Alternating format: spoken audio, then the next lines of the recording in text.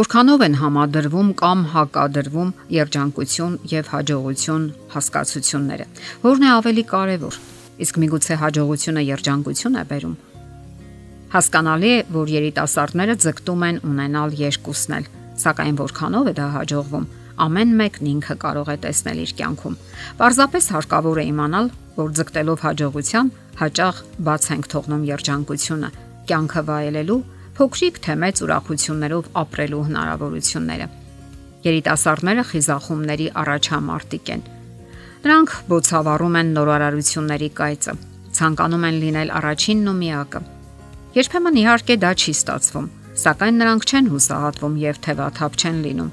Երբեմն վրիպում են ընտրության հարցում, սակայն դա էլ հիմք չէ, որ հուսահատվեն եւ այլևս չգնան փորձարկումների, որովհետեւ կյանքն ինքը փորձարկումների երկար շղթա է։ Կարիք չկա հիասթափվելու եւ համբերատար սпасելու, թե երբ ենք ծերանալու եւ փակելու հաշիվները կյանքի հետ։ Ավելի շուտ պետք է որսալ կյանքի հետ ակրքիր ու հաճելի պահերը։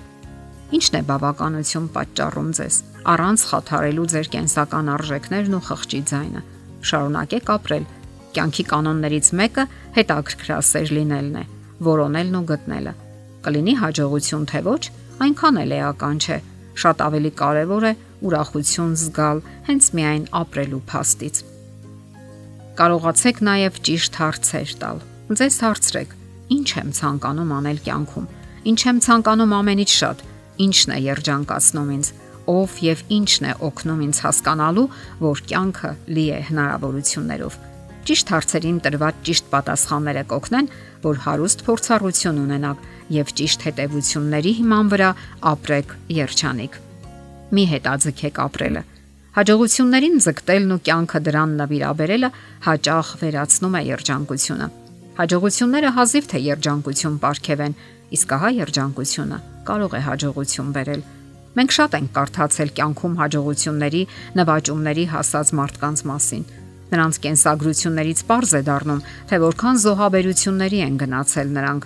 աշխատել են անմարդկային լարվածությամբ, անքուն գիշերներ են լուսացրել, աշխատել են գիտակցությունը կորցնելու աստիճան, լիովին անտեսել են սիրելիների, կողակիցների, երեխաների, ծնողների եւ այլոց շահերն ու պահանջմունքները։ Դուք պատրաստ եք նման գին վճարել հաջողության հասնելու համար։ Ինքներդ մտածեք եւ գտեք պատասխանը։ Չէ՞ որ շատ ավելի հաճախ պատահում է այնպես, որ նույնիսկ այդ զոհաբերությունների դեպքում չի գալիս հաջողությունը, իսկ ահա երջանկությունը ընդհանրապես անհետանում է կյանքից։ Ստենֆորդի համալսարանի հոգեբան Էմմա Սեպալան իր մի աշխատության մեջ հետաքրքիր հետևություններ է արել։ Իր աշխատանքում նա ընդհանրացնում է վերջին ժամանակներում կատարած բազմաթիվ հետազոտությունների արդյունքները։ Նա համադրում է նաև իր բիզնես կառուցվածքների հետ համագործակցության սեփական փորձառությունը։ Այդ կառույցները ամենախիստ ձևով իրենց աշխատակիցներին մղում էին հաջողությունների։ Ահա թե ինչ է գրում գիտնականն այդ գրքում։ Ավելի ու ավելի սովորական է դառնում այն պատկերացումը, որ երջանկության աղբյուրը հաջողությունն է, եւ դա մղում է շատերին հրաժարվելու իրեն երջանիկ զգալու հնարավորությունից, հանուն վաղվա օրվա խաբուսիկ առավելությունից։ Սակայն ապագա երջանկության մրցավազքում մարդիկ ավելի հաճախ հուզականորեն այրվում ու մոխրանում են առանց հասնելու նշանակալի հաջողության։ Հետևությունը սա է, որ անմարդկային լարվածությամբ ատամները սեղմելը ապագա հաջողությունների երաշխիք չէ։ Դեռ ավելին, դա նույնիսկ հաջողակ ու արդյունավետ աշխատանքի երաշխիք էլ չէ այսօր։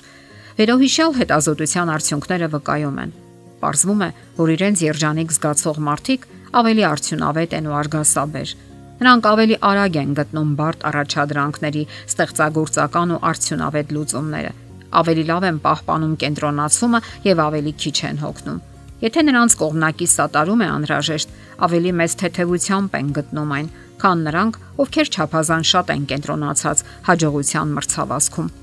Փորձելով ամփոփել, կարելի է միանշանակ ասել, որ հաջողությունը երջանկություն է բերում բանաձևը գլխիվայր շրջված է։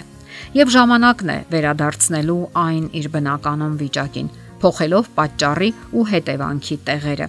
Հենց երջանկությունն է, որ հաջողության է հասցնում։ Իսկ ամեն օր զոհաբերելով երջանկությունը հանուն պատրանքային հաջողությունների ոչ մի լավ բանի չի հասցնի։ Ընդ որում արժե նշել, որ այդ նույն միտքը ավելի վաղ արտահայտել էին բազմաթիվ նշանավոր ու դրական ուղղվածության հոգեբաններ։ Օրինակ Շոն Ակոփը, ում վառ եւ բավականին ուշագրավ դասախոսությունը վեհաժողովներից մեկում այդ նյութի վերաբերյալ հավաքել է ավելի քան 12 միլիոն դիտում։